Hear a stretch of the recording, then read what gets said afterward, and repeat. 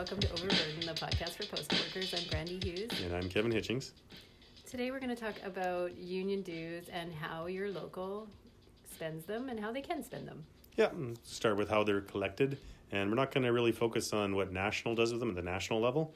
We'll talk about it a little bit, but more how they're used at the local level. Yeah, we'll save that for another time. So union dues are collected by the corporation off your paycheck, as I'm sure you've noticed. And they are forwarded to the union. So union dues are calculated to be 300% of the maximum hourly rate of the lowest classification in our bargaining unit. So whatever they make per hour, 3 times that. And it's the same whether you're part-time or full-time, which, you know, there's been some debate about that. About whether it's fair because part-timers get less hours, make less money. Yeah, and they're still paying full union dues. And it's a big issue for terms casual employees. Oh, yeah. I've seen terms go, I only worked 1 day and I still paid full union dues and my paycheck is non-existent. I've seen paychecks of less than $1. Yeah. And it's just, unfortunately, the way it works out. There's been lots of debate on this, and no real movement on a good formula, basically because we've all been through it. Right.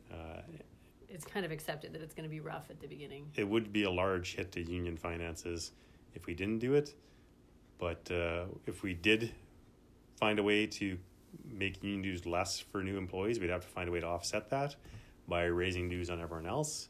Right. And there's just too much debate to really put it through in any way. I personally wouldn't mind paying a couple dollars a month more to ease the burden on some new people, but then you'd have to make rules as to like when does that apply? Like if their paycheck is less than this amount, do we waive their dues? You do it by a percentage is the main argument or the main thing that I've heard. Like prorated based on your hours. Yeah, worked. But again, there's no agreement on that, and I don't see anything too. coming anytime soon. That being said, like there are ways to have your union dues waived, but you basically have to not be making money. Well, there's no set rule for that. In here, we usually have it so if you're getting no income at all from the corporation, we will consider waiving it on a case-by-case basis. Right, and that your local has to basically present that and vote on it, and everyone has to accept that, yes, we're going to waive their dues for this period of time. Right. A lot of times that happens when someone's on a long-term leave. Right. Usually, and if you don't waive it, right now your dues come off every second check. What happens is you would come back, but you'd still owe dues for the time you were gone, so they take it on every check until you're caught up. Yeah, you end up paying union dues in arrears. Anyone who's been on parental leave knows what that's like. So you're basically paying twice as much. Right. Or twice as often, I guess. And it's different from, like I said, that's a decision by your local. And there's lots of reasons for even when someone's not getting any income, especially if the union's been doing a lot of work for them while they're gone. If they're on a long-term disability, for example, and they've been denied, the union's doing a lot of work to put into appeal and fight that. So they're doing a large amount of work for you, but not paying for it. Some people view that as unfair, but I don't want to debate the merits of that. That's up to individual locals. I always find it funny when people complain about how much union dues are and they go, what do I get for it? What does the union do for me? And my response is always, what do you do for the union? Because you get out what you put in, right? Well, I think we see with the 2-tier wage system, they would love to be paying us way less. And, if there was no union, I'm sure the tier 2 wage system, the newer employees would be starting at minimum, not 18 or whatever they're at now. Yeah. So that's what the union does for you. And minimum in Saskatchewan is $11.32. Yeah. This went up a pathetic amount.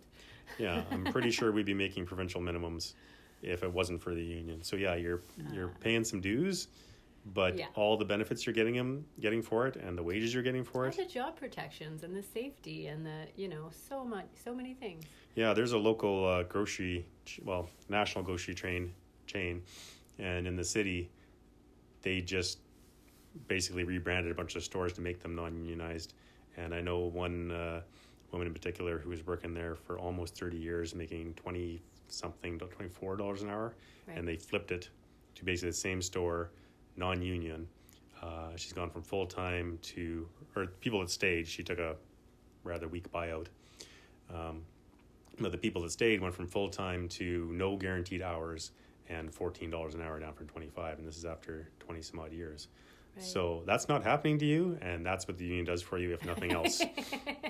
You're not going to name the grocery store chain. You're just going to let them figure it out.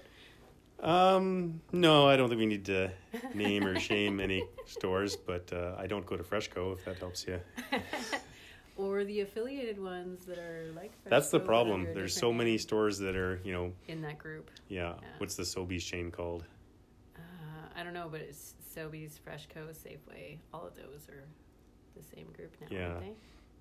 Yeah, I'm not sure how they'll... But there only are really 2 or 3 major supermarket suppliers in the city, or in the country. Yeah. So it's really hard to avoid, but that's what the union does for you. So Yeah, is that you're not having your wages cut in half and your hours slashed. Yeah. yeah, after 25 years and 20-something an hour, I think it was a $40,000 payout, which sounds like a lot, but it's really nothing when what job do you go to after that? So anyway, so the corporation collects that money. They give it to the union. The national office keeps 64% of that to go into their general fund. 10% goes into our defense fund, so that's for strikes, essentially to pay strike wages. And then 26% of that is returned to the local.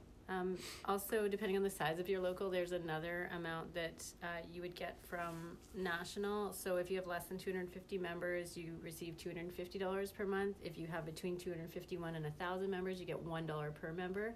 And if you have more than 1,001 members, you'll get $1,000 per month for your local. Yeah, it just basically puts a cap on it. Right. And then there's another $2 a month they collect just for the life insurance. That's the basic life insurance that we all get. Yeah. So in addition to that, some locals, not all, have a local assessment, which is basically just added money, a little extra dues they take off. And National collects those the same as they do everywhere else. And 100% of that comes back to the local. So it's 26% of your regular union dues come back to the local, plus 100% of the assessment. In Saskatoon, it's an extra $9.14, I believe, that we add to the union dues that comes back. Yeah, and those dues are to cover other expenses that your local has, like if you have full-time officers, or the rent might be high on your union office or something like that. So as I said, we're not going to go a whole lot into what National does with their money, other than, as I mentioned, that 10% goes to the defense fund. The 26% that comes back to the locals is governed under 9.37 of the union constitution. Which basically tells us how we're allowed to spend those union funds, so they're not abused and spent by the executive partying in Vegas. Aww. Although I think we should put an amendment in for that. Brandon and I are both on the local executive. Does it have to be Vegas? How about Maui? What happens in Maui doesn't necessarily stay in Maui, so I think we could make that rule. We'll put that in the bylaw. Sounds good. Good luck getting that passed. So 937. Might as well quote it here, and we'll go through point by point on what the local can actually spend money on. Okay. It says, all locals shall use union rebate funds for union purposes such as. And such as makes it sound kind of vague, but you'll see later that it's really not. So the first one is payment of per capita to the local labor councils. Here we have the Saskatoon District Labor Council, and they collect a couple cents per member per month. So this goes to basically local union activities. Right. Usually the labor councils are a little more politically involved as well. In our constitution, we're not allowed to support any political parties, but we can support campaigns and issues. But the labor councils are the ones that really get more involved in the politics, and they will make sure that we have politicians at whatever level to support labor issues. And we're required to be part of the labor council, are we not? Yes, you are. We are required to contribute to the local labor council. Okay. Also, union funds can be used for local education seminars. So if you're running a training or an education, like a basic shop steward course in your local, you can use the funds to pay for that. Right. And we, on 5-day educationals, I believe the region pays for all of that, but on 3-day educationals in the Prairie Regional East, the locals are responsible for some of that, so that would fall under this too. So if you had to bring in a facilitator from another local, would that cost? Yeah, for sure. That? Okay. For sure. We've never done that. We've discussed doing that before. Yeah, it's never happened. But usually we just do ones we can handle here, but I guess it could happen that you might have a lot of people. Yeah, so their transportation, their hotel, and their per diem. Their per diem. I always want to say per cap, but yeah, per diem. Next one, salary for full-time officers. I'm going to do two of them here. The next one is payment of salaries for leave for union business, which really would include part-time officers or anyone that's booked off on an ad hoc day. So in Saskatoon, we have a local president who's full-time, and anyone who's been in the office knows we need a full-time president. It's crazy. His phone never stops ringing. Yeah. And yeah, it is not a 9-to-5 job. We also have some grievance officers. I'm guilty of phoning him at 8 p.m. We have grievance officer time, and our secretary treasurer has a little bit of time. But there's always emergency things that come up where someone just has to be booked off a day. It could be a WCB appeal that's really in-depth. Or a consultation. Well, consultation is employer paid. So we never pay for consultation. That's right. Yeah, you're right. Well, letter carriers don't. RSMCs, sometimes we have to pay for. Or if we were having, like when we had our union-only health and safety meeting. Yeah, anything that's required union work that we need to book someone off for. Also, these funds can be used for postage, so anything that your local needs to mail, your telephone, fax, or internet, and generally that would include any of the utility bills that are required for the running of your office, right? Yeah, office expenses are in here later. Yep. But rent, of course. Administrative fees to financial institutions, so your banking fees. Of course, if you're going to have a bank account, you need to do those. So those are, of course, allowed to be paid with union funds. And if you have to buy checks and that kind of stuff. Yeah, of course. As you said, rent.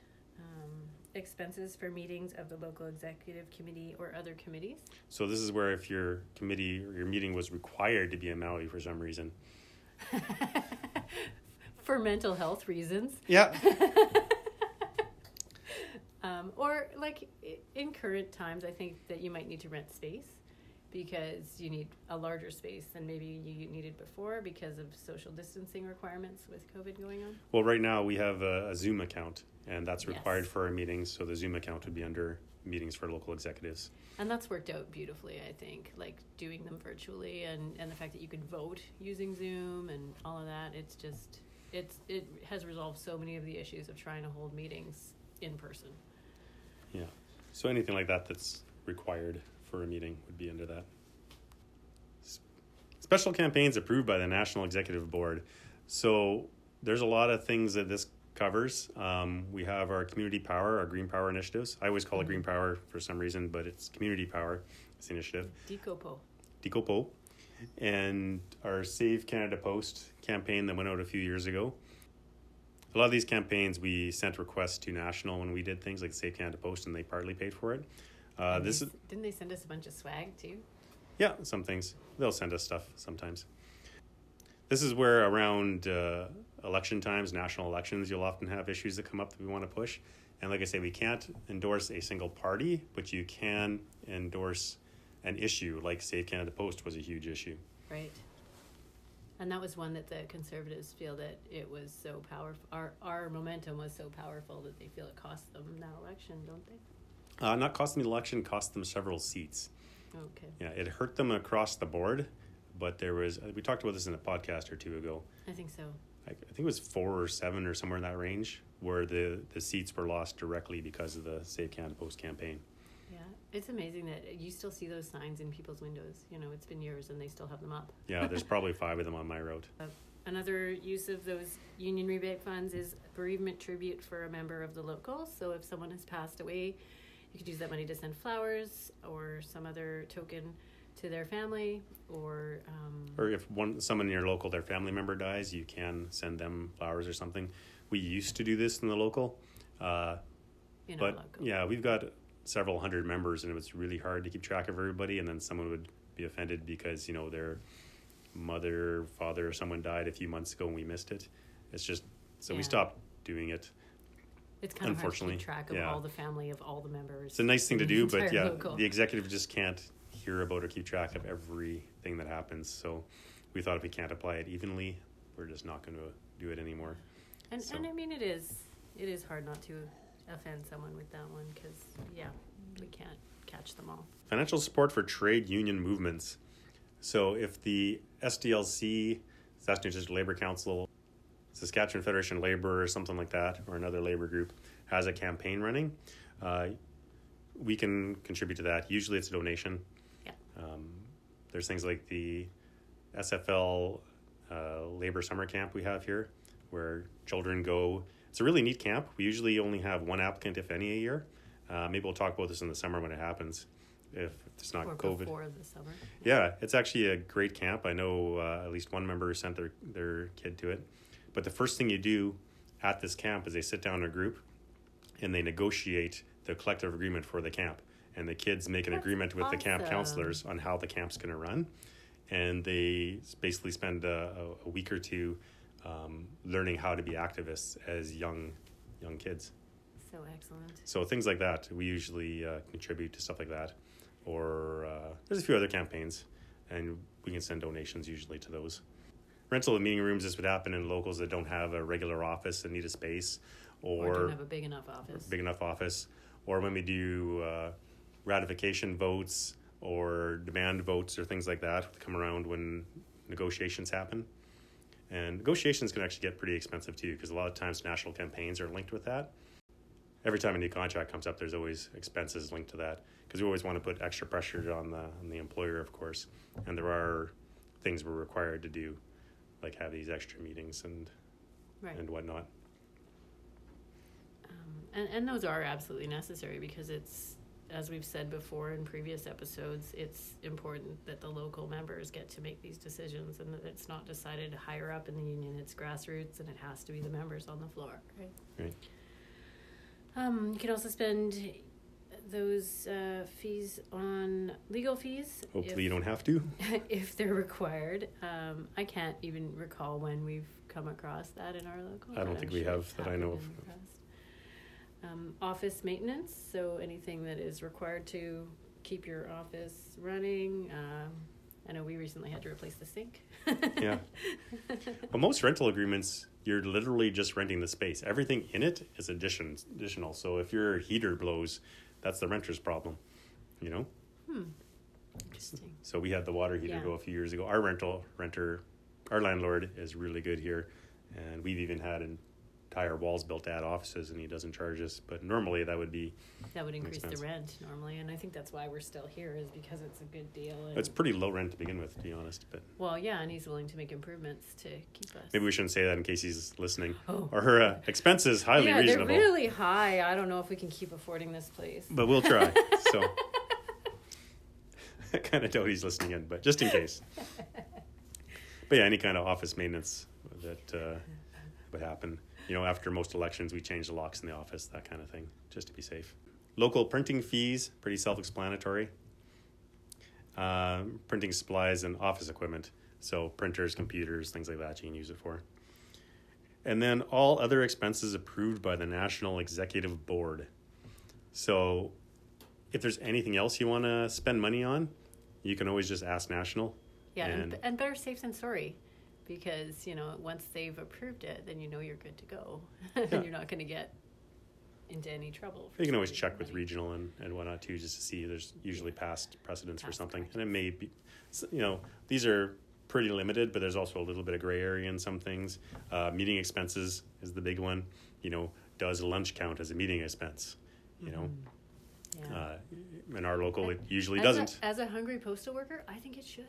Yeah. Well, we've had donuts and stuff brought into meetings, but that's always paid for out of pocket by one of the executives. Yeah, somebody just usually buys them. The only time we usually do this is if it's a full day meeting. We'll bring in some kind of food during the day. Yeah, that makes sense. I mean, well, if you've booked the people off, would you owe them a per diem if you don't provide lunch? No, not usually. Because it's in their own local. Yeah.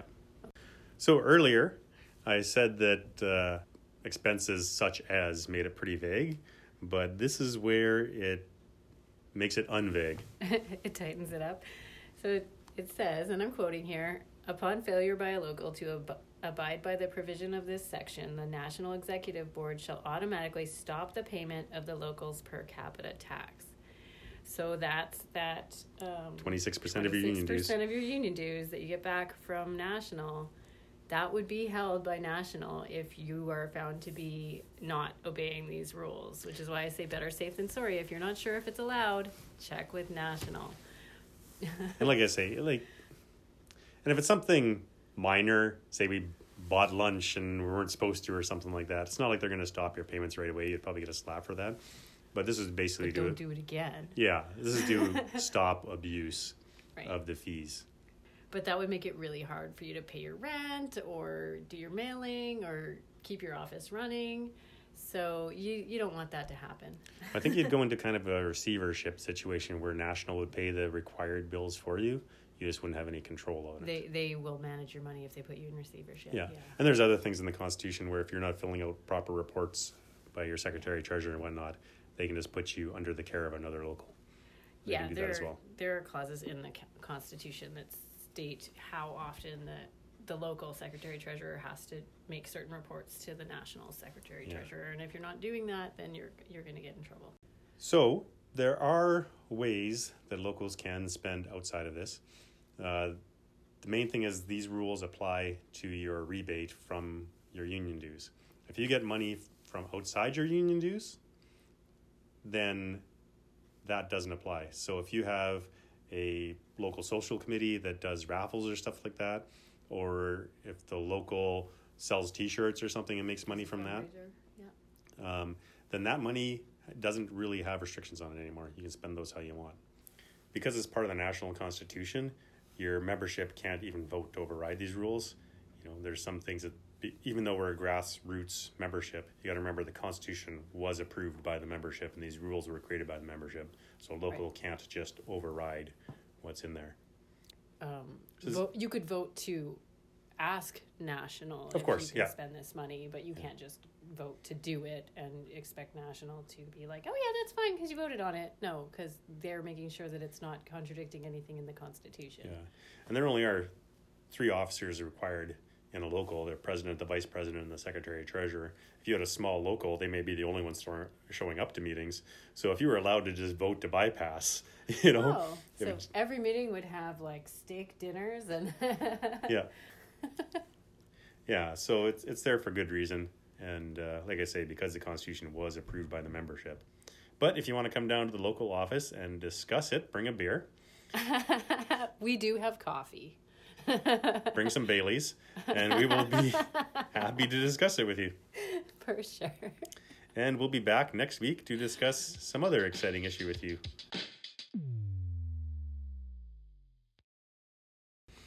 So,